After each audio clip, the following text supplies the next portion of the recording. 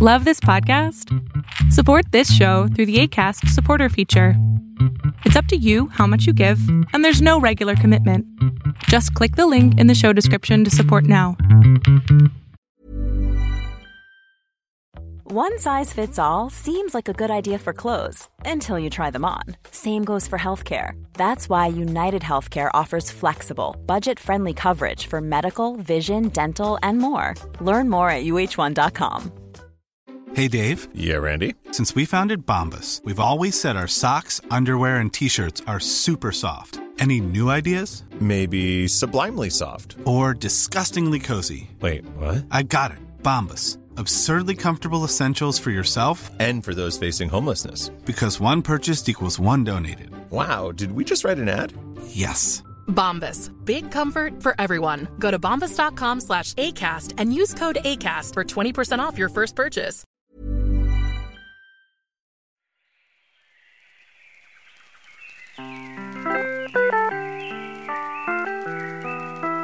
Hey everyone, welcome to another episode of Tell Me Yours, a storytelling podcast with me, your host, Trey Everett. Hello and welcome to another episode of Tell Me Yours.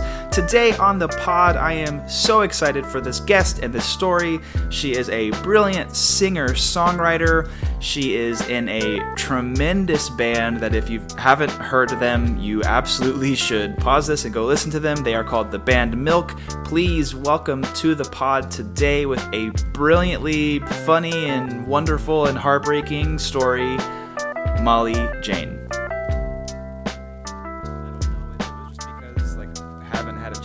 Attend an event like that in a long time, and so we were all kind of like really excited to be there, and it was like safe and everyone was vaccinated, which was awesome.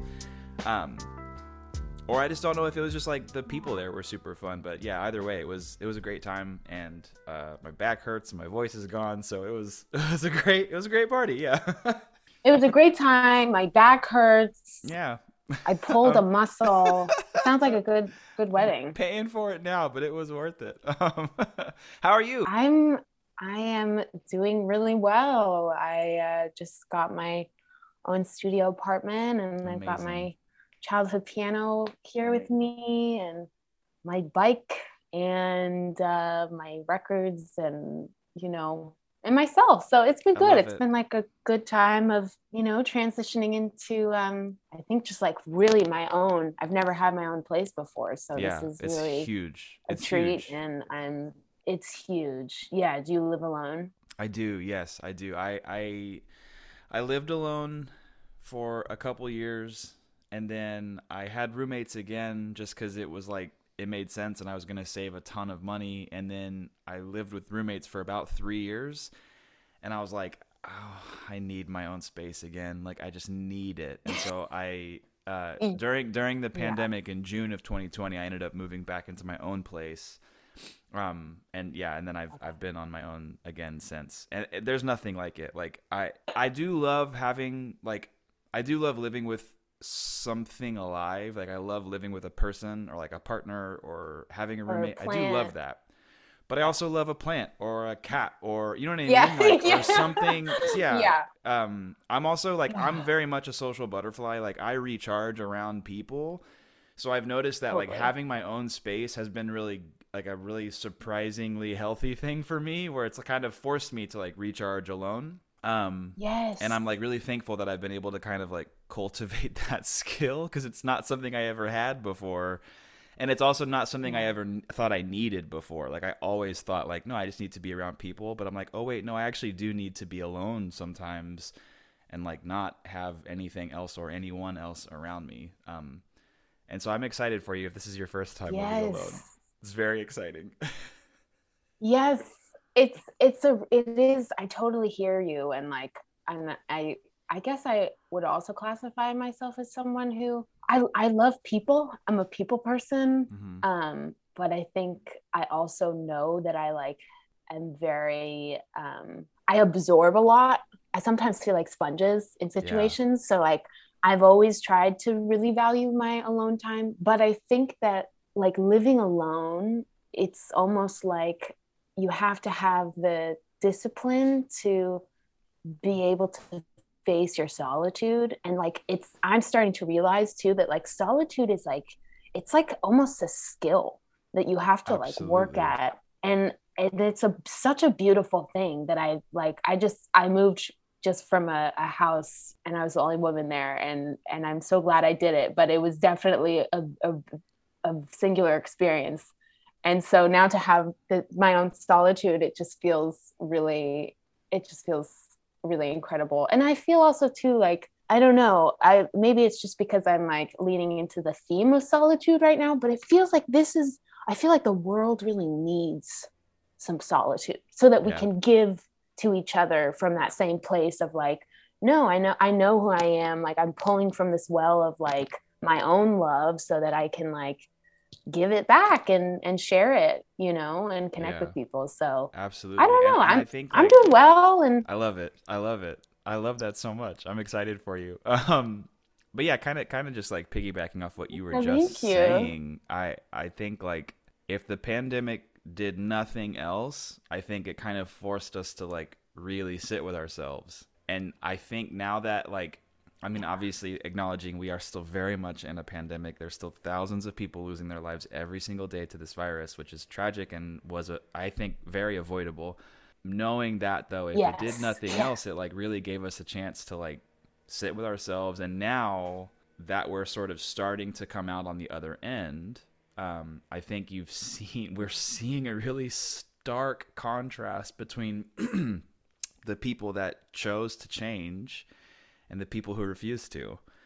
And it's interesting to me because like that, I think that's dangerous a little bit. And I think we're seeing it with like vaccination rates. Like the people who like chose to change are much more willing to help each other out and to get vaccinated and to wear masks on planes and all this kind of stuff.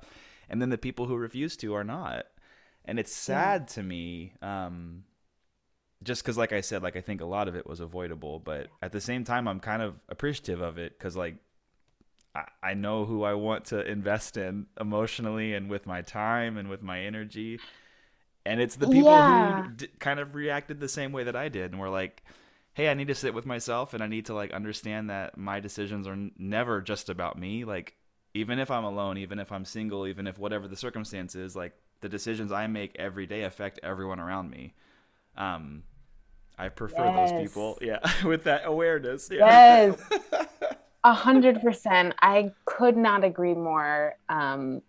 It is fascinating and terrifying and enriching and enlightening to be alive right now and to be living through all of this. And and I can also say that I'm so grateful that I was able to like, because it's not like everyone got the opportunity to like take that time. A lot of people were working or weren't able to, go on unemployment. Absolutely. So, yeah, absolutely. Like, I'm super grateful that I was one of those people that did have that privilege.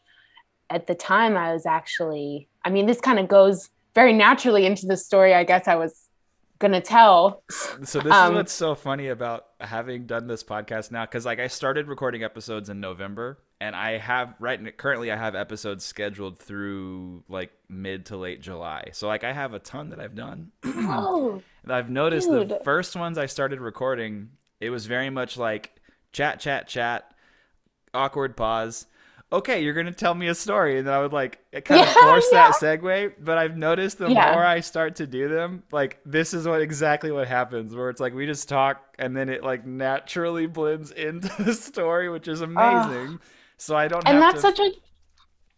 I feel like that's such a testament though to like the type of person you are. And I'm so honestly, like Trey, there's nobody else, really, there's truly nobody else who's a friend of mine at least, who I would think, they'd be great at doing a podcast and like having a podcast and just being that person to just be that person and do that. There's nobody else other than you that I think you're just such a graceful converser and you're always there for the moment and you're such a yes and person. So I think it would make sense to me. And it was such a testament of the kind of like converser you are, that things would eventually, and sounds like it happened pretty quickly. It ended up, you ended up finding a very natural rhythm to be able to like host. you I know? appreciate that so much. Yeah. But that being said, you're about to segue Yes. into your story, which was great. Yes. I'm so happy. It happened so natural. Awesome. Also, thank you for doing this. I'm so excited to chat with you. I love you. You're wonderful. Oh my gosh, I love all of the you. brilliant adjectives about an artist that I could say, like I've said to you, and I will continue to say to you as long as we know each other. So, Oh my thank God. you. Well, thank you. I am your mirror. We are mirrors. We're mirror friends. Yeah, it's just funny because I guess we were talking about solitude, and I think I was just saying I was really grateful to be able to have the time, or to be able to kind of claim my own time, I should say, on my own clock and not just the man's. I like that. Yeah. But I was able to, right before the pandemic started, I guess, I had just quit this job that I was working for this startup, and it was a trip and a half, and it just, it was a startup, so I'll leave it at that. Yeah. Anyone with any experience with startups will understand exactly what you're saying. Right. Unless they're the people that stuck with the startup and now they've got stake in the company and it worked out for them. But, I'm not one of those people. But anyway, I just quit this job, and I was on unemployment, and I was at home a lot of the time, and I just had a lot of time for myself, and I just did a lot of I claimed my own time, and I think I did a lot of less thinking and more just being, and especially with my my work and my band's songs that we had been kind of playing out for. I mean, we've been together for almost 6 years, which is... This is the band Milk? This is the band Milk, my band Milk. We actually just changed our name from Milk to the band Milk. Love it. It should be noted. Love it. But yeah, I mean, we've been a band for about 6 years, and I want to say almost 3 years ago, we released an EP of 6 tracks. And, ever since we had released that project, we did a lot of playing around LA, and we were really just trying to push it, and we were just trying to get out there, trying to get the project out there, and trying to build an audience. And we played for 1 year. It felt like we were playing every weekend, every week. While it was really beautiful and enriching, and also new, because when we had recorded the EP as Milk at the time, we had been working with another bandmate who, before we had even released our first release, had quit the band a month before we released it. And so it was this very big thing of kind of resituating what our makeup looked like. And I ended up just kind of, at first I was the, lead singer of the band, and, but, had written a lot of the songs, and we all write together collectively. But it just got to the point where after a couple of years of bandmates kind of rotating, it was like, you know what, I play piano, and I can do this. And it wasn't, it wouldn't have been without, I think, Kid or Ian to also embrace the knowing that I could do that. And so, yeah, we ended up taking a year to explore that as a trio. We played out live a lot, and a lot of the shows were really fun. A lot of them were funny and experimental. And it got to the point where we were playing out so much, I think we all were a little blinded by the repetition. And it got to this point of why are we doing this again? I don't know if you've ever felt like that. I actually feel like I'm listening to myself talk right now, because everything that you've described so far is something my band has gone through. Even the sense of kind of unexpected downsizing, and we were a 5-piece, and then there were kind of some frustrations brewing, I'd say. And so the three of us decided to part ways with two of the members. And then again, we kind of had to go through the same thing because we literally were playing shows every weekend in Orange County, like hustling and doing what we quote are supposed to do to like build the audience and stuff.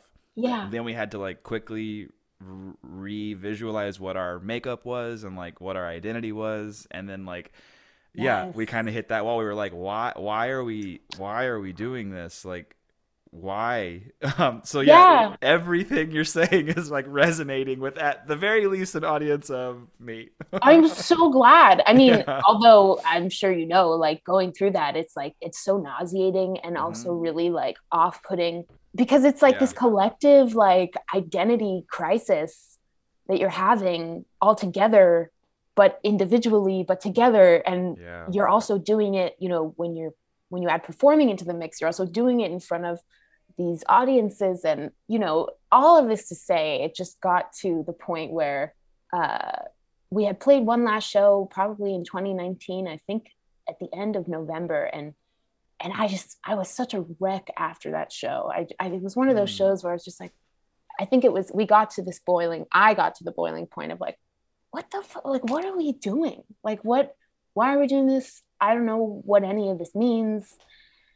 And classic Ian and Kit were just like, we love you. And like, we're doing this. And like, it doesn't make any sense right now, but it'll make sense. And I'm just like, what? And do you feel like, sorry to interrupt, but do you feel like that moment or that realization for you was coming and it could have been any show on any day on any night? Or do you think there was something specific about that particular show that kind of like ignited that realization for you? I mean, yeah, that night was a little bit complicated for multiple reasons. I was playing, it was the three of us as a trio. It was at Hotel Cafe on the second stage, which is like, for our band and so many artists and bands, home. Yeah. You get it. I know you guys just played there. You made a live record there recently. It was so cool. But we played a show there, and I think we opened for this band called the Misters. And they were really cool, really awesome.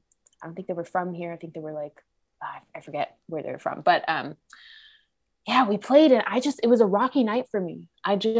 I wasn't fully feeling, I don't think I was fully feeling confident in my playing yet. And you know, when you're on stage and you play the wrong note, or maybe you I know you're a drummer, so maybe you missed a beat or whatever, something happens and you're not there for a second and you miss it and you mess up.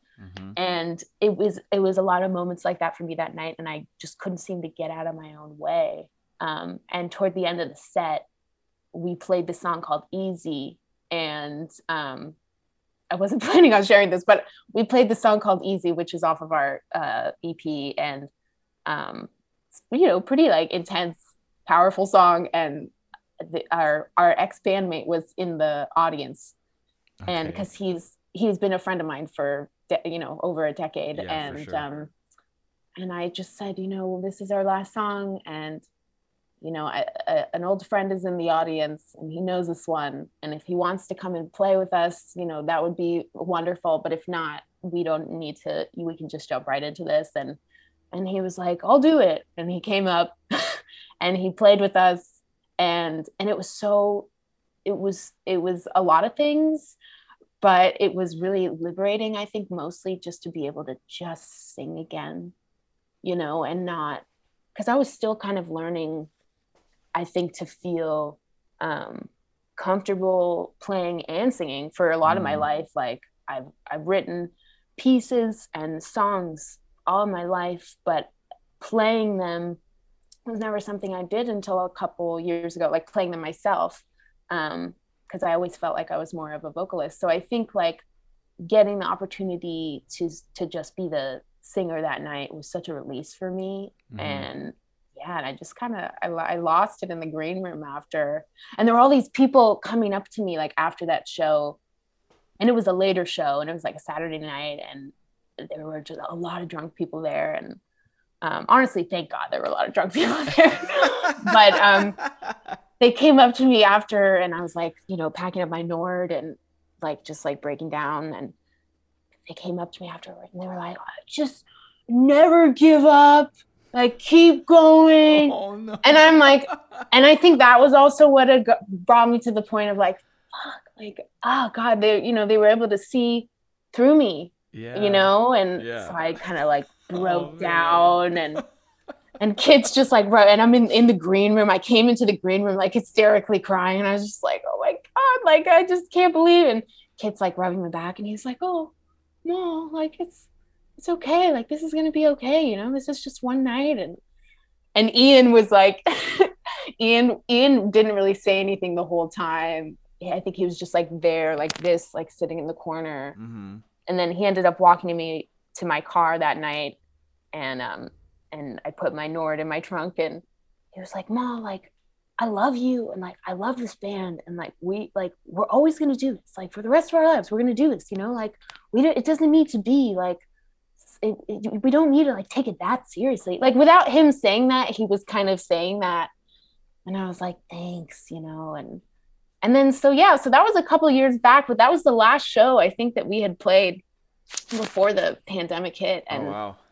And then COVID hit, and the world's kind of stopped a little, I guess, for a sec. And so I had the time, to look at these songs that we had been playing out that whole year, and that we had been writing for years, that just we didn't track those songs when we tracked the EP, because we were still kind of in the process of finishing them. I mean, one of the songs on the record, the oldest song that we have, and it's 6 years old, and we finished it the day before we recorded it. Oh wow. So things take time, you can't always like, I love that, finish things when you want to. But anyway, all of this to say, I did have the time, and I think I realized in the probably mid 2020 that there was this kind of like underlying theme, I guess, of these songs, or to these songs. And I was dog walking at the time, making some extra money, and I had a lot of time to like just, I used to walk through Elysian Park a lot, and I love it over there. That's it's so cool. gorgeous. Yeah, it's great. Yeah, and it's super stimulating too, to just like let your mind wander. And so I would listen to some of the demos that we had. They weren't really demos; they were more like just voice memos we tracked from practices. I know and absolutely. Before you even explained it, I knew exactly what you meant. Yeah, and they're the best anyway. Like the voice memos are always my favorite. But I would listen to them and kind of just walk and let my mind wander, and I ended up kind of concocting a concept to fit these 12 tracks that I had never really seen like through before, but I was able to kind of just create this concept. And it turned out that we had written unintentionally this conceptual record, and I was able to take some time to kind of create a treatment plan, kind of a script of sorts of visual references that would inform the music, and vice versa. And so I thought like this could be such a great animated short, not necessarily a short because the record's like an hour and 2 minutes, but somewhat short. So we moved into this house. We moved from Koreatown, Eli and I, to this house in Pasadena last year around this time. And, we had decided that we were going to utilize the living room as this collective studio with all of our gear. And the house actually came with this beautiful 100-year-old grand piano, which kind of like sold us. We were like, oh, I guess this is the house. Like it came with this piano,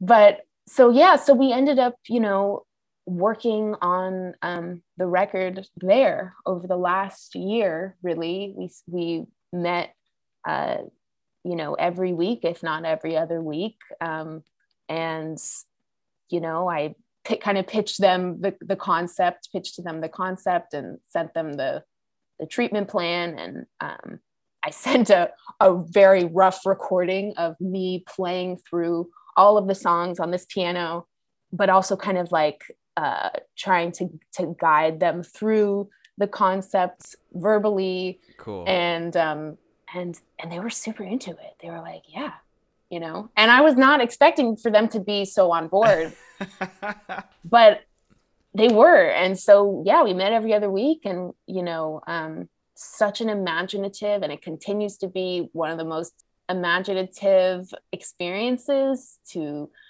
you know, just creating, or I guess continuing to solidify and finish these pieces with Kit and Ian was such a liberating and imaginative process, because even though we had this concrete concept that was evolving into all of these things, we were all able to kind of step into the music and visualize this world that didn't really exist, but that was starting to exist as we figured out and were able to musically fill in between, you know, these black and white kind of lines or whatever. So yeah, we spent the last year working on the record, finishing it up, practicing it, writing everything. It's because it's conceptual, it kind of has that feeling that it feels kind of like one long song. Yeah, for sure.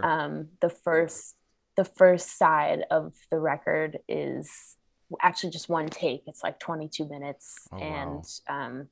It's just That's this incredible. one moment of whatever the hell happened that, you know, in the recording. But yeah, so it was a lot of work, and we decided to do the whole thing live. We did the first side is one take. I love that so much. Yeah, I love it too. And it, you know, I mean, there were moments where we weren't loving it, because it was, for sure. Yeah, for sure. It's hard. It's hard to get to that point. It's almost like, you know, it felt like we were practicing for a performance, because essentially that's kind of what it is, you know, to do something in one go like that. But it was such a blast. It was such a blast. And we had intentions of just cutting it in the studio, in our home studio. But because there were some relationship complications in the house, we had a bandmate rejoin the band in the house that lived with us, and then he quit, and it was just more drama. And so I thought, you know, over probably at the end of the summer last year, I thought, you know, like, maybe we should record this like somewhere else. It just so happens that Eli also Eli has been kind of this evolving band member of the band for at least like 3 years. He kind of stepped into this project with us, and he plays guitar on it so brilliantly. And his instrument is kind of like a character of the record, which is so fun. And he does it justice so beautifully. But anyway, Eli had this friend that was I guess a partner of a studio in Chicago, and Eli kind of pitched me this idea. He was like, what if we went to Chicago and we just did this in Chicago? And then I was thinking, you know, like, yeah, that sounds good. Like, to take this somewhere else might give it life in a new way. And yeah, for sure. So we all ended up flying out there in mid-November. I'm an LA native, so it was cold as shit. Yeah. For me. I was not, it was like a Siberian prison kind of cold, but like that's just how dramatic of a person I am, of a native I am. I love that. Yeah. So that's where the wedding that I was just at this weekend was in Chicago, and it was still very, very fucking cold. Yeah. No. Yeah. Wow, that's insane. Where in Chicago? It was. I don't know, to be honest with I don't know. It's okay, because I don't think I can tell you exactly where it was at this like mansion, like this old school mansion though, which was so cool and so beautiful. And so my partner is like, she was born in Europe. She grew up in Albany, and her family's from Michigan, so like she knows cold. And I was like, it's freezing outside. She's like, it's not freezing outside. And I was like, maybe for you, but I grew up in Texas and I live in LA. It's freezing outside. From Texas. Yeah. I can't do this. Yeah. Yeah.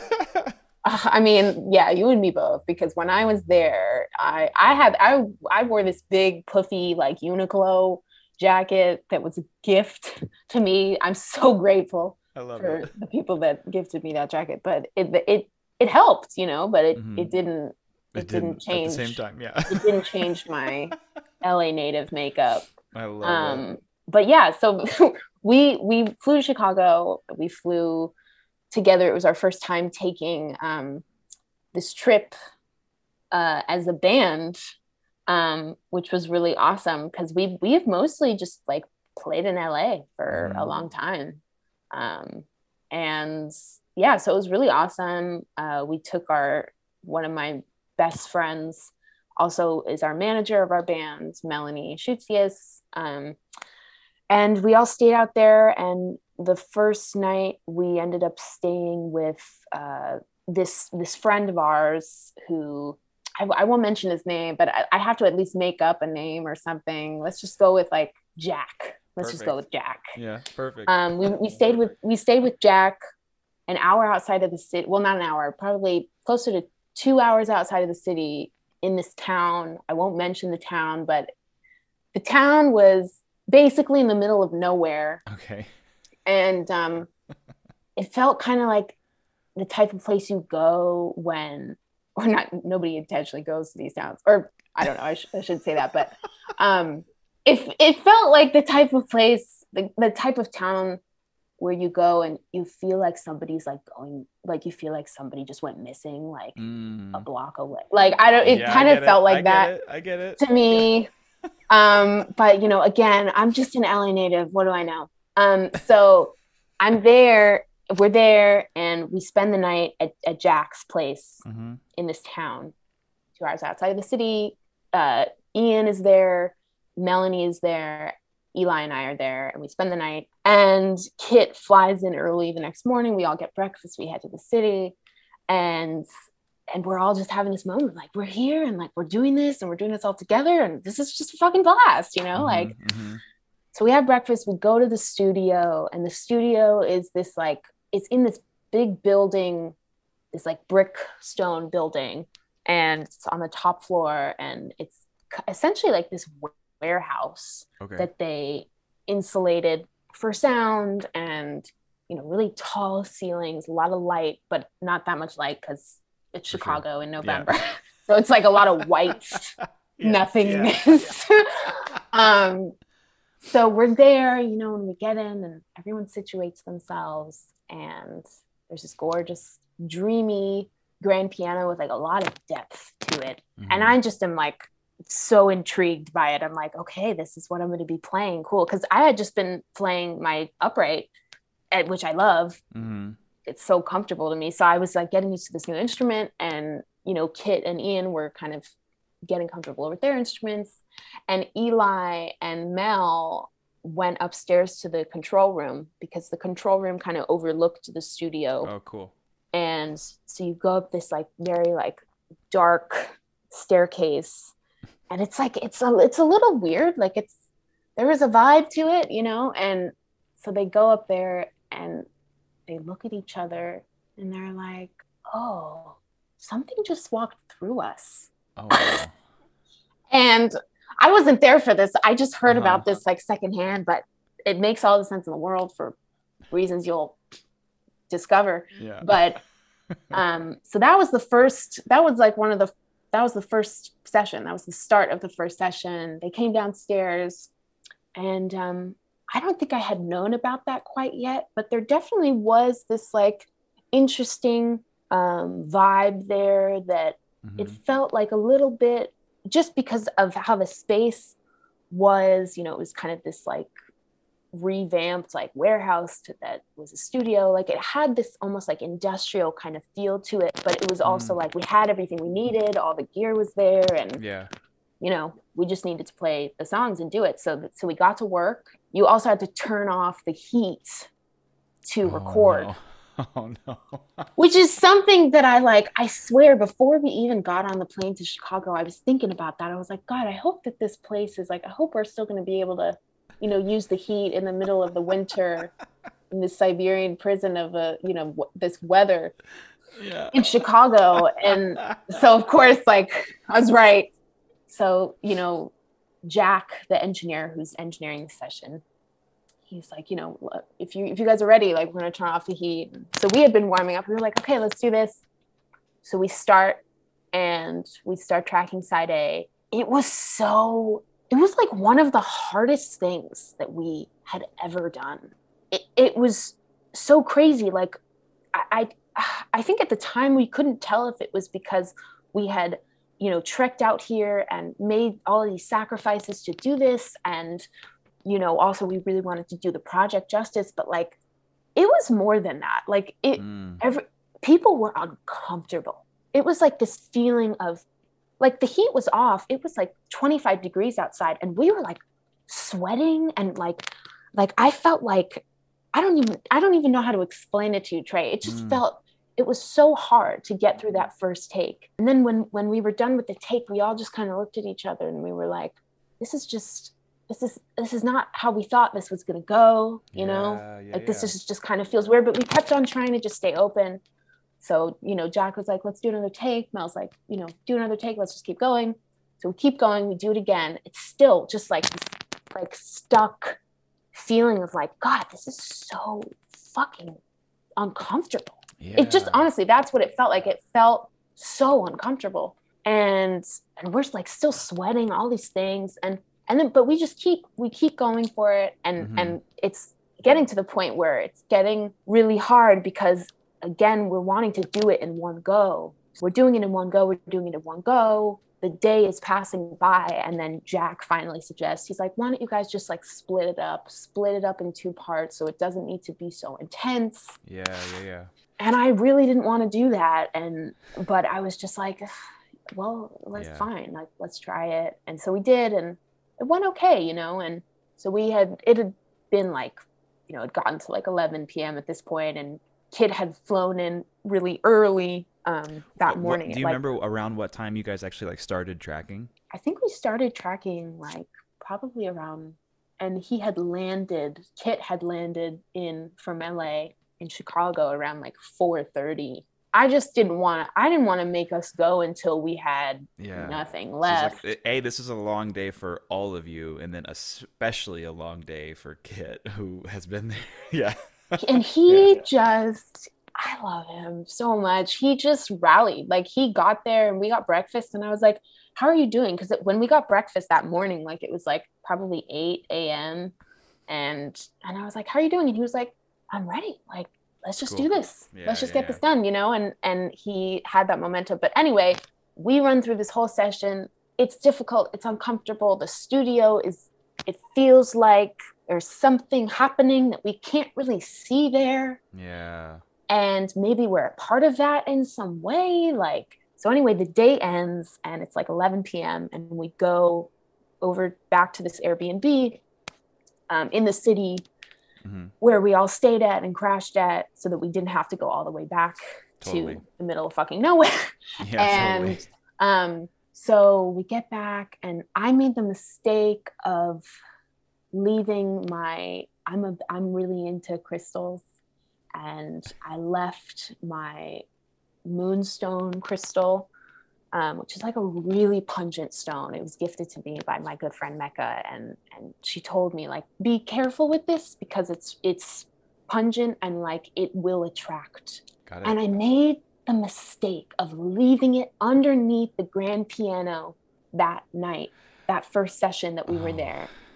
And so we get back to the studio the next day. It was a Saturday morning, maybe afternoon, and we get back in and we're feeling ready to go. And I'm like, oh, fuck. Like, I left the moonstone here. So I take it and I put it in my backpack. And I just remember thinking, like, probably wasn't that smart, but like, it'll probably be okay. So then we have this whole other session.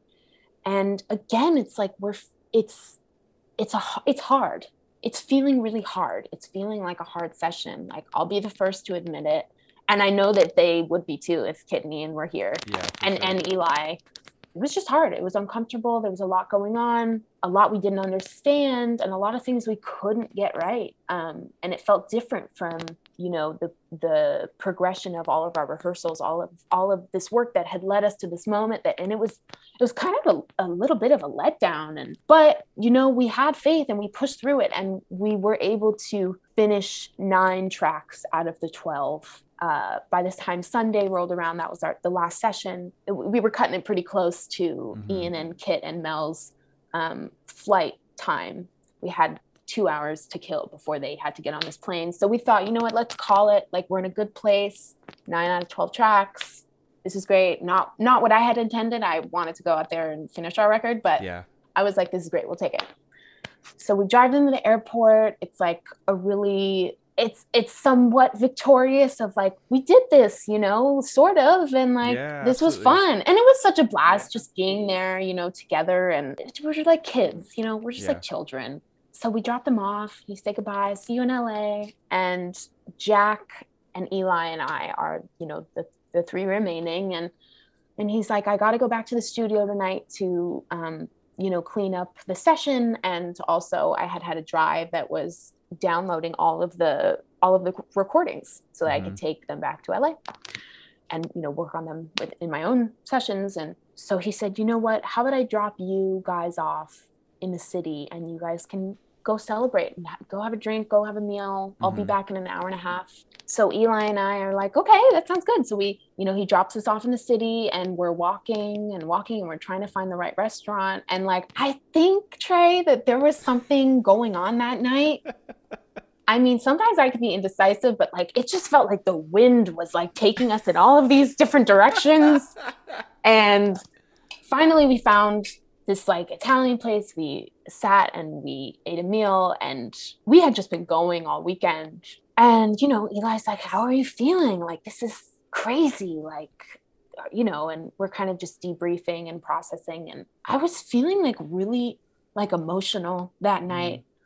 Again, there was something going on that I think I was like maybe tapped into or something, because I was super emotional, and we ended up like finishing dinner, and I think I hadn't had a moment alone in days. And you know, and also like I wanted to make sure like everyone was having a good time, and I just wanted to make sure my band was like happy and that we were, you know, doing okay, especially like amongst the discomfort of that studio. Like, yeah, for sure, you know. So I kind of ended up just like kicking it on the sidewalk, and I just, again, I'll always be the first to admit me breaking down and crying. But I just had a moment. And you know, Eli gave me some space. And when Jack dropped us off, he said, you know, I'll be back in an hour and a half. You know, I'll meet you guys in this area. So we'd stayed in the area, and so we were just kicking it. And Jack was going to be there any moment, and we're waiting in the fucking freezing cold. Yeah. I'm like, where's Jack? Like, I just need to go home. Like, I think like recording opened up like a whole other box of things that I didn't even know was going to be a thing, or so I thought at the time. And I was like, we just need to go. I need to get in bed. I need to take a shower. I need to go. And Eli's like, I know. So he's like texting Jack, no response. Turns into 2 hours. Oh my god. Eli texts him again, no response. 2 hours turns into 2:45. 2 hours 45 minutes. We're like walking around, like trying to find someplace warm and it's not like we can Uber back to the middle of nowhere, which is 2 hours away. That's like a 2-hour ride. And, you know, we don't have the key to his place. So we're waiting, and we finally we find this like cookie shop. It's like open like after midnight, and we're in there, and Eli's like, you know, I don't know what's going on. Like, I'm a little worried, but like, I have faith, you know, that, you know, we're going to find him and it's going to be fine. And I'm like, not even eating my cookie. Yeah. And then, you know, we keep walking, because then now it's like 3 hours later, like 3 hours, 30 minutes later, we keep walking. And I'm like, we need to go like, just find somewhere to be warm. So we end up going to this like bar with like buffalo wings and like the whole thing. And like, it's like a Sunday night too. Like, yeah. And Eli and I just kind of have this moment of like, okay, it's like almost 4 hours now. Like, Yeah, something is wrong. something's wrong. Like, where is he? And is he okay? Yeah. You know? And Eli's calling and calling. And he's like, I don't know what to do. What do you think we should do? Should we just like, should we get like, try to see if we can get like a hotel or something? Like, cause the Airbnb, that booking had already expired. You know, we were going to stay with Jack that night. Yeah. And right in that moment, as we're like, something is wrong. Like, we don't know. Like, what should we do? Eli gets this call from this unknown number, and he answers, and Jack's like, Eli, oh my God, I've been trying to find you guys. I've been looking all over for you guys for the past couple of hours. Like, I'm here at this bar. Where are you guys? And Eli's like, what? Why don't you have your phone? Like, what's going on? Like, are you okay? We thought you got jumped or something. Like, what, you know, like, and he's like, I'm just, meet me. I'm on the corner of this and this. Like, just meet me there. Like, I'm in the minivan. He drove this really big minivan Odyssey. And so we go outside and we find him. I go into the minivan. I just like sink into the back seat. Yeah. I'm like, take us home. Like, I'm just like, let's go. But Eli's like, dude, what? Are you okay? Like, what happened? Yeah, like, what are you okay? happened? Yeah.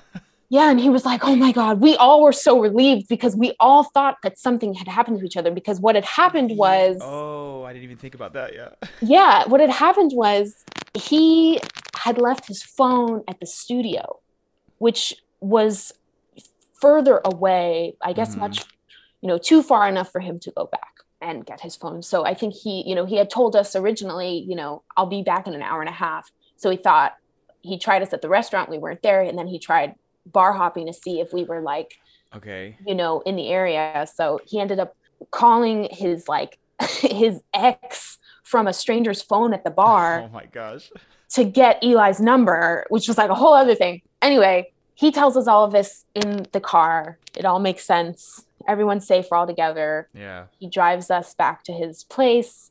Eli and him have this like 2-hour conversation that I was like lucid dreaming in the back seat. Like, I fell through that seat. I swear I was like in another place. And so we get there, we go to bed, pass out, wake up the next morning. This is now Monday morning. Okay. So we wake up and Jack is like, I got a couple things to do today. I'm not sure if you guys want to like come with me back into the city, because there was a reason to go back. I didn't quite know yet what it was. And so I was like, that's cool. Can you drop us off at this, at like a diner? Because I was really hungry, and I'm also like a diner queen. I love diners. Yeah. So we went to this diner called The Bright Spot. Okay. And it was not a bright spot, so Jack drops us off there, and he still doesn't have his phone because he left it at the studio. Oh yeah. And so he says, stay here. I'll be back in an hour. And we're like, cool. So we go in and like, we just intuitively, it's like, these are COVID times. Like, let's be, cleanly. So we go and we wash our hands. Mm-hmm. And then we sit down at this booth, and there are like 4 people there in this, diner in the middle of nowhere. And they're like 2 older women, in the corner booth, who are like kind of eyeing us down because, we're like not from there. And then these other like 2 dudes, 2 older guys at the diner bar. And the waitress comes up to us, and she's super sweet, and she puts down hot coffees, and we're like, oh, okay. Like, we're going to eat hot food. And like, she goes back to the bar and pulls down her mask a little bit, and she's talking to these guys. And I'm just like, I'm always scared of your room. Yeah. And she's talking to these 2 guys, and she's like, yeah, I don't know what to do anymore. She's like, I don't know. My mother, she's just really been struggling so much, and now my sister has it, and I had to take my mother to the emergency room last night, and because she can't breathe anymore, and they had to put her on a ventilator. So it turns out she's like been taking care of her sick mother, her poor sick mother, and she's still coming into work. And now, who am I to say that that's wrong when our system Yeah, absolutely. no longer compensates Yeah, people, absolutely. no longer sends out stimulus, checks to anyone. A lot of people, they have to go, they have to Yeah. make a living. So who am I to say that was wrong? I'm overhearing this. Yes. And she's like, my mom can't breathe and I don't know what to do. And I got tested last Thursday. And I'm like, last Thursday? Yeah. Oh my gosh. I'm like, last Thursday? Okay. So I like look at Eli and I'm like, we gotta go. Yeah. This is not the place for us to eat. Yeah. And he's like, yeah. So we leave and and we were like kind about it. We didn't just like walk out. We were like, thanks so much. Like we're gonna, I don't even remember what we said, but I was like, thanks so much, have a good one.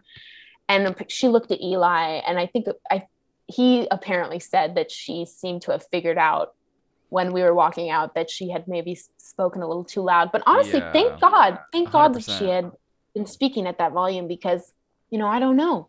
Yeah. I don't know. So we leave. Eli's like, well, we have to stay here because Matt doesn't have his phone. We can't just like go to a different place. This town is like nowhere town. And I'm like, but we can like walk to the gas station and get a coffee. Like I'm freezing, you know? This whole story I'm just talking about like how cold I am. Just such a joke. I'm such a wuss. I love it. So we're walking and we go to the gas station, get a coffee. We walk back. It's just a weird town. I'm not getting the greatest vibes. Like we ended up walking back to the Bright Spot parking lot. And there was this woman in her car with her son. And she had just parked like in this alleyway behind the parking lot. And she like just like lighting up a cigarette and like smoking a cigarette in the car, like with her son. And I was just like, this is an interesting day. Like there were a lot of like crows around. I don't know, there was something happening. And then her son got out of the car, to like get some air. And I was like, okay, that's good for him. And Eli's just like sitting on the curb, like staring down. And I was just like, you can't make this shit up. Like, this is just funny. And I just kind of started laughing. And then I had this moment of like, I just surrendered. Like everything has gone wrong, it kind of feels like it's heading in that direction. And so I just start dancing. I like turned on Young Hearts Run Free, which is like this great disco song that I love. And I just fucking danced. And Eli was like, okay, Ma, like you're crazy, and right in that moment, Jack pulls up in his minivan and he's like, what's good? He's like, you had a good meal, huh? And I'm like, yep. Like we get in and we tell him, what had happened. And he's like, wow, I eat at the Bright Spot a lot. Like and he was like, I better tell my dad. Cause his dad also like eats at the Bright Spot like every day. Oh my gosh. And we were like, you take care of everything you have to take care of. He's like, yeah, we need to go back home though for a sec. Cause I have to practice mandolin. He's also an incredible songwriter, engineer, musician, artist. Cool, yeah. That's cool. And so he had a gig to play in 2 days or something. So he's like, I need to go home and practice for like an hour. And we were like, that's cool. We have to pack up our stuff anyway. Cause we thought we're going to go back to the city and then maybe spend the night in the city somehow. We hadn't booked anything. We just thought maybe we'll stay with a friend or we'll just figure it out. Jack's upstairs practicing mandolin and Eli and I are downstairs and we're kind of packing up. And I bring out my suitcase to the kitchen because I'm like ready to go. And Eli comes out, brings out his suitcase, and I'm like, oh no. I had this feeling in my stomach, like this like deep shattering feeling in my stomach. And I was like, someone know and love is not okay. And I was like, and I also was thinking like, did someone die? Like, I don't know. I just had this like crazy feeling. And I was like, Eli, text your brother. I thought there were like 3 people in particular. I was like, I've got to reach out to this person. Eli texts this person. And then right in that moment, Jack comes down the stairs, kind of just stops at the platform of the stairs. And I'm like, Jack, I'm getting this really weird feeling. And I think someone I know is not okay. And I don't know what's going on, but I was like, are you okay? Are you okay?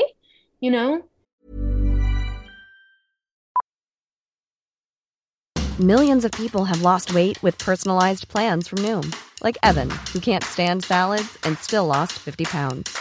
Salads generally for most people are the easy button, right? For me, that wasn't an option. I never really was a salad guy. That's just not who I am. But Noom worked for me. Get your personalized plan today at Noom.com. Real Noom user compensated to provide their story. In 4 weeks, the typical Noom user can expect to lose 1 to 2 pounds per week. Individual results may vary. I'm Sandra, and I'm just the professional your small business was looking for. But you didn't hire me because you didn't use LinkedIn Jobs. LinkedIn has professionals you can't find anywhere else, including those who aren't actively looking for a new job, but might be open to the perfect role, like me. In a given month, over 70% of LinkedIn users don't visit other leading job sites. So if you're not looking on LinkedIn, you'll miss out on great candidates like Sandra. Start hiring professionals like a professional. Post your free job on linkedin.com/people today. Wow. Nice. Yeah. What you're hearing are the sounds of people everywhere putting on Bombas socks, underwear, and T-shirts made from absurdly soft materials that feel like plush clouds. Yeah, that plush. And the best part? For every item you purchase, Bombas donates another to someone facing homelessness. Bombas. Big comfort for everyone. Go to bombas.com/ACAST and use code ACAST for 20% off your first purchase. That's bombas.com/ACAST. Code ACAST. Hey there, it's Michelle Norris. I'm host of a podcast called Your Mama's Kitchen. When I travel, I'm usually looking for a way to find a taste of home when I'm not at home. And one of the things I love to do when I am at home is entertain. And Airbnb allows me to do that. When I was in California recently, I rented a house that had a great kitchen. And when we were sitting around the table, we're all thinking, we're in someone else's house. Someone could be in all of our homes as well. If you have a home, but you're not always at home, you have an Airbnb. Your home might be worth more than you think. Find out how much at airbnb.com/host.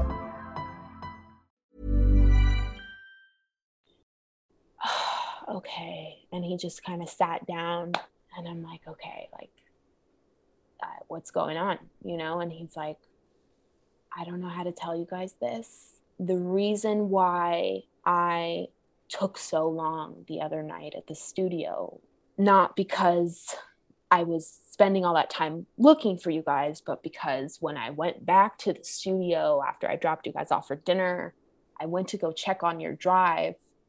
I'd given him a drive so that he could download all the stems so that I could take it back with me.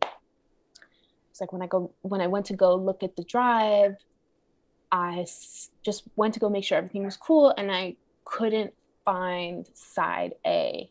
So I thought that was weird. So I checked the studio hard drive just so I could re-download it. And he said, I was looking and I found the session, but it was like grayed out. And I tried to click on it. It had no access. It led to nowhere. It was nothing. It was nothing of a session. Gosh.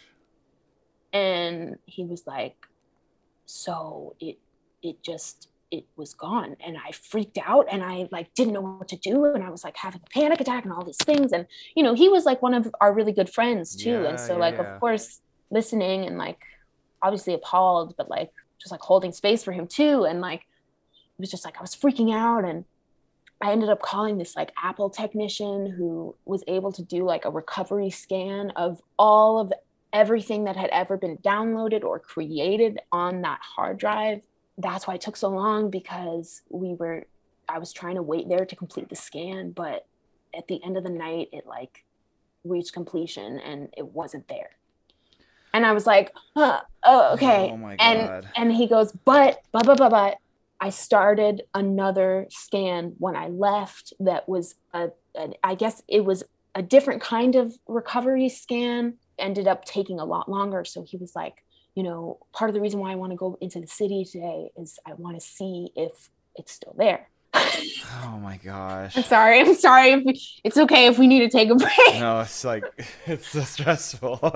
It's just anyone who's ever recorded anything like understands how stressful that is, especially for you two who had been so worried and had some sort of relief in that worry are now being given that worry again. Oh man. Yeah. So he's like, he was like, it would probably be a good idea, for you guys to come with me and we could go just check on the scan and see if it's there. And Jack is just apologizing. And honestly, when he told us, I was surprisingly relieved, because I could have sworn that someone died. I could have sworn that someone died. And I was so relieved to know that it wasn't an actual person, but maybe more of a, it wasn't someone, it was something. It was something. Yeah. Yeah. Our intellectual property. But so we go into the city, and I just decided, with Jack, especially because I think he was really embarrassed and he felt so bad. And, we had been good friends. And so I just said to him, I was like, you're not the computer. And we have to go see if it's there. And I was like, you know what? Strangely, somehow this whole trip has kind of like made me feel a little closer to like what faith means to me. And like, I think that we need to all just believe that it's there. And if I couldn't even say the words because I wasn't willing to accept that reality. I was like, if then, that means that it wasn't it. And he's just like, okay, like crying. And I'm like, okay, so let's go to Chicago. So we go and we just like, we have a great time on our way there. It's like a 2-hour trek, and we get there. It's starting to become a little more tense when we're in the studio, just because naturally the studio is, quite frankly, haunted. It's a haunted studio. And which is somewhat fitting for the record anyway, because the record it's an homage to grief, and it takes place in this kind of like spirited abandoned house. So it almost kind of lended itself in a strange way. But anyway, we get there and, we go up to the control room and it's still scanning. We've got about like 20 minutes left. And Eli gets this call from his brother and he was like, I'm going to take this. So he goes downstairs and he talks to his brother. And it's just Jack and I in the control room. And I can tell that he's starting to like freak out because we're about to know, is it gone or not? And so he turns around and he's like, okay, I have a plan B. And I was like, you mean a plan C? Because this was the plan B, right? And so he's like, if there's this thing called drive busters, I think. And he was like, there are these like engineer tech guys like physically bust open the like hard drive of your computer, and they like manually like try to find all this stuff. And he's like going on and he's like, this could be our our hope and all this stuff. And I'm like, oh man, I'm like, okay, why don't we talk about this after the scan's done? And he's like, no, we need to talk about this now. And I'm like, okay, so I need the number to the owners, to the owners. I need the number to the person that owns the studio, because while you were the person conducting the session and playing computer, you weren't the computer, so like this technically took place on his property, right? It's not Jack's studio, it's the owner's studio. So I said, at this point, like, if the scan is unsuccessful, I need the number to the owner and I need to open up a dialogue. And it doesn't need to be, I'm not trying to go after anyone. We need to get them involved. We need to get him involved, and he needs to know. And he's like, no. Jack's like, no. We can't do that. And I'm like, Jack, come on, we do. And he's like, no. I'm gonna. And I was like, well, how much is this drive busters thing? And he's like, it's $3,000, but I'm gonna pay for it. And I'm like, if you're not going to pay for that, like we're all songwriters. Like we're not like, we're not like, ghost writers for like top liners, like we're all on the same page. And I'm like, $3,000, like, you're not going to pay for it. No, like that's, and he's like, no, like, and I'm like, no, I need his number and it's okay. And he's like, no, like, let me just pay for my piece. And I'm like, I don't really think that's how peace works, but if that's what you think, then, I don't know, like, can we at least talk about this after the scan's done? In that moment, scan completes.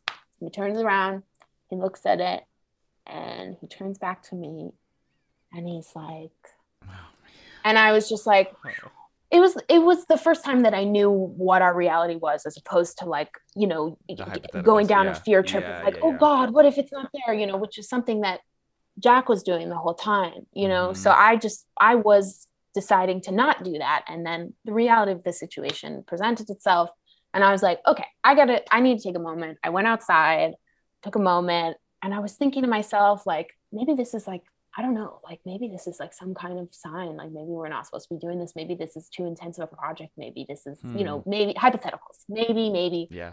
And I ended up calling a friend, and she talked me down, and she was just like, no, this is fucking bullshit. Go in there, get the owner's number, have that conversation. You don't need to, you know. And I was like, yeah, absolutely. It's been what I've been trying to do. So I go back in, and poor Eli, you know, he never, you know, tried to drive the situation. He was always just kind of like, what do you want to do? You know? And he was just kind of an instrument there for me also to use and navigate our way through what we were going through. And, you know, I went back inside the studio, and he was like, what do you want to do? And I was like, I need to talk to the owner of the studio, and we just need to open up a dialogue. And, you know, at least like, I got to get my money back. Like, you know, we all flew out here, and 100%.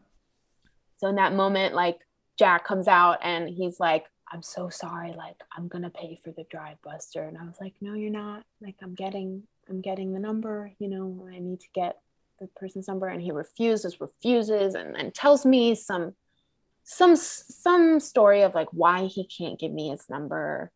And at that point, I was just so exhausted that I just chose not to fight him on it. And I was like, okay. And we like, you know, to kind of calm the tension in the room, like we smoked a joint and like left the space, and we left that studio with 4 out of 12 tracks. And, you know, we went back home. When I got back home, I texted Jack, and I just was like, I can't believe this, you know, like this is kind of crazy. And he was like, I know, like I actually ended up paying for a 3rd scan with a different Apple tech, and I must have deleted the session because it's nowhere to be found. Oh my gosh. I was really gutted. I got to be honest. I was really gutted. Yeah. And Eli was gutted. And then I had to tell Kit and Ian. They were like, what? They were just like, what are you? Ian especially was like, I'm sorry. What? Like, this doesn't make any sense. The only thing that I still to this day can like think of that might have happened was, I mean, that was a haunted ass studio. Like, part of me thinks like maybe, I mean, this is a far out thought, but like I think sometimes like, God, maybe the spirits in there just wanted to hear, you know, maybe they wanted to hear the record, and maybe they've found a way to hear it through the computer, and then maybe they couldn't figure out a way to put it back in its place. I don't know. Like, that's what I like to have that thought, you know, like, who knows if that's actually what happened, but I'd like to think it went like that. But, you know, throughout all of this, I had been in touch with our band's, basically he's like a bandmate. He's one of our bandmates, sort of. He's like our band dad, and his name is Alex Cherie. And he's one of my best friends in this life. And he is the reason why we're a band. In like 2017, I started recording at his studio that he opened. It was called Seaward Studios. And Ian and Kit were the session players that had come in that he knew.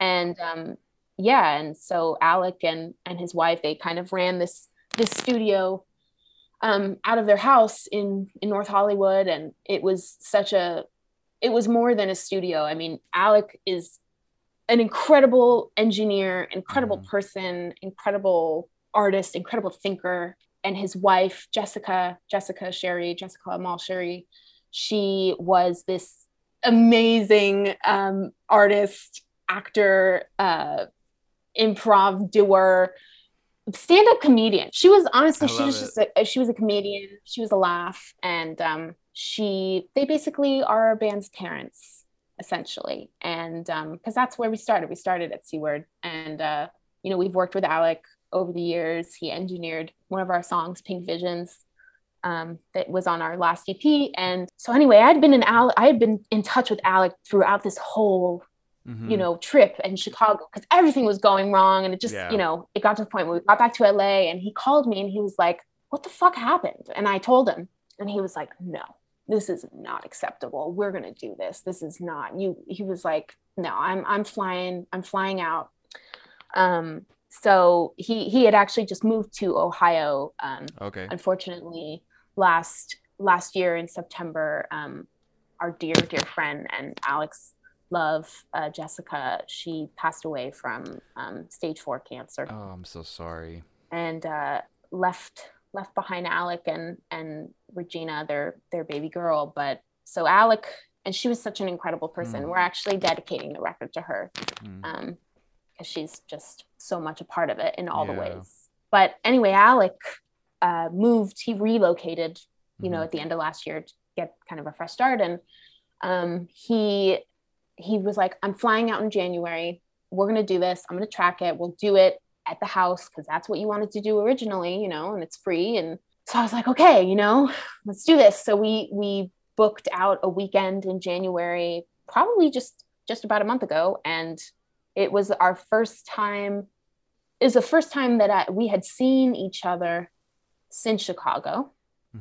And the first time we had played together since Chicago.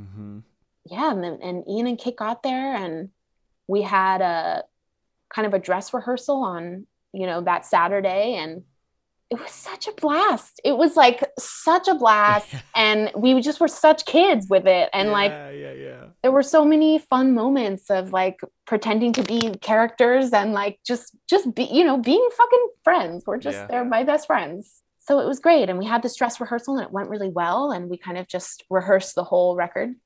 And then we had plans of recording it the next day, that Sunday. And so that's what we did. We started early in the morning on that Sunday, and we got up and we went into it, and we recorded side A twice, and we decided to go with the first take. Love it. I love it. Yeah. Yeah. And then, side B is a little different. It was recorded a little differently, because it's not that it isn't transitional, but it's less transitional, and that it sounds like one full song. Side A very much sounds like that, as opposed to side B is like kind of more song by song. So we tracked, track by track, with each song, but we did it live. We did multi-track, and that was such a blast. And that's awesome. So by the end of the day, I think it took us, we started at 11 a.m. and we stopped at like 9:58 p.m. And the only reason I can tell you that number specifically is because like this has been a project in the making for years. So I remembered when we ended. But we finished the record, and one of the last songs on the record, it's called Behind the Door, and it's our oldest song. We've had it for 6 years, and we finished it the day before we recorded it. And I remember we did 2 takes of it, and at the end of the second take, we also played in a circle, because Alec is so brilliant in the way in which he sets up a space and sets up musicians to play toward one another. So we had the upright face, it was in the middle of the room, and it was facing Kit and his bass amp, and then Ian was over to the left side of me, so he was picking up the heavier end of the piano. And the way he placed everything was so brilliant, and we owe that all to him. I love it. Yeah. And we owe so much to him. But I'll never forget playing that last song, finishing, we played the last chord, and I just looked at Ian, and I looked at Kit, and I looked at Eli. We were done, and there was not a sound in the room, and no breath. I mean, we were all so breathless, and it was like this moment of completion of like all this time we had been going through all of these trials and tribulations as a band, as friends, losing bandmates, losing the record, like losing people, losing and there were so many parallels in that moment, but there was also such this moment of like kinship. And it was incredible. And, we debriefed and it was just a surreal thing. And it's still a surreal thing. And so yeah, that's the story of the record, Door to Nowhere. What is it called again? It's called Door to Nowhere. Door to and Nowhere. it's spelled Know and then here. So like no here. Perfect. But yeah, that's the making of the record. Oh my gosh, that is so. I cannot imagine that feeling. The moment you find out it's done, it's not there. It's done. It's because like you said, like up until that moment, there's always that what if, and there's always that hypothetical, and like no, let's hope for the best. Let's hope for the best, and you're trying to be positive and stuff. And the moment you find out it's gone, it's gone. It's gone. That's it. Yeah. Like that moment of like realization, like as someone who's like spent time in a studio and like spent money on studio and like spent time and sweated and freaked out and like scheduled and all of the above, like I can't imagine. Like that moment is like so heartbreaking to me. Honestly, it's hilarious. It has to be hilarious because I mean you have to laugh. Because it's like so unrealistic for it to happen. Because I feel like there's so many steps along the way that prevent that moment from happening. Right. So like for it to happen, you're like this cannot be real. To be able to then find the way it was supposed to be made. Like this is how this album was supposed to be made, with the people it was supposed to be made with, in the space it was supposed to be made in. Yes. That's the point. And I think that's amazing. And I genuinely can't wait to hear it. I mean, I know it's still in early phases, but like, do you have a release time frame for the album itself? I really would love to.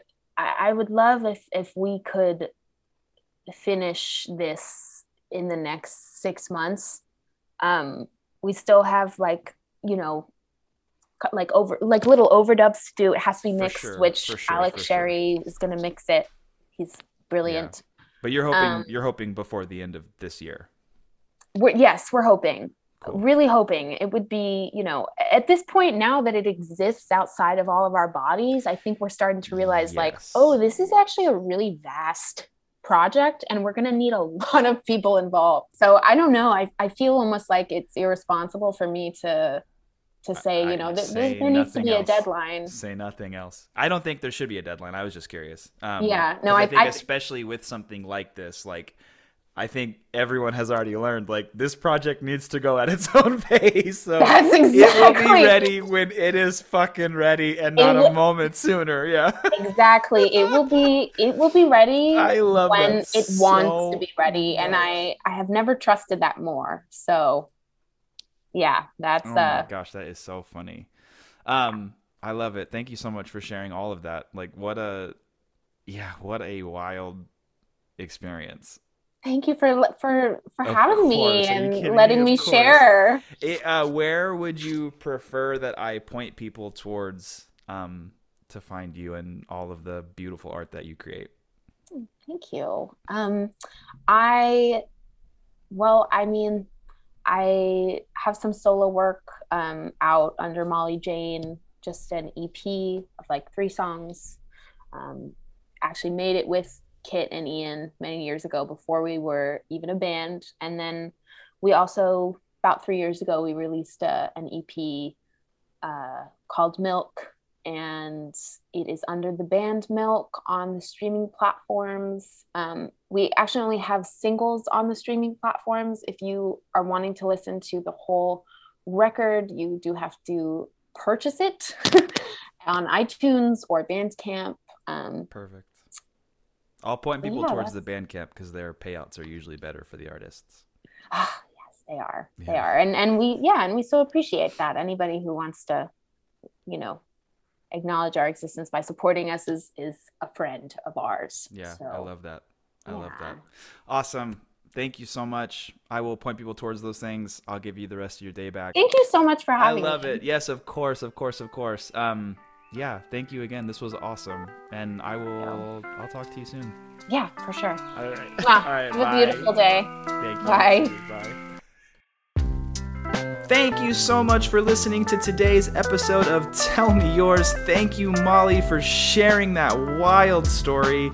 If you want to follow Molly, head over to Instagram. She is just at Molly Jane Green. If you want to follow her band, the band Milk, On Instagram, they are at The Band Milk. Again, I'll throw some links in the show notes of this episode. If you want to purchase their most recent EP, head over to Bandcamp. Link is in the show notes of this episode.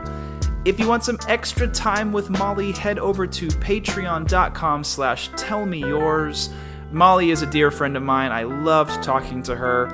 She is an incredible artist. Definitely head over to Patreon and get some extra time with her.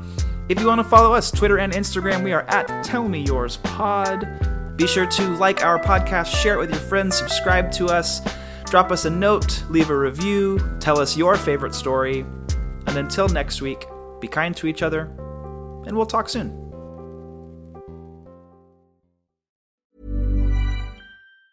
Hey, it's Danny Pellegrino from Everything Iconic. Ready to upgrade your style game without blowing your budget? Check out Quince. They've got all the good stuff, shirts and polos, activewear, and fine leather goods, all at 50 to 80% less than other high-end brands. And the best part? They're all about safe, ethical, and responsible manufacturing. Get that luxury vibe without the luxury price tag. Hit up quince.com/upgrade for free shipping and 365-day returns on your next order. That's quince.com/upgrade. Hey, it's Paige DeSorbo from Giggly Squad. High quality fashion without the price tag. Say hello to Quince. I'm snagging high-end essentials like cozy cashmere sweaters, sleek leather jackets, fine jewelry, and so much more. With Quince being 50 to 80% less than similar brands. And they partner with factories that prioritize safe, ethical, and responsible manufacturing. I love that. Luxury quality within reach. Go to quince.com/style to get free shipping and 365-day returns on your next order. Quince.com/style.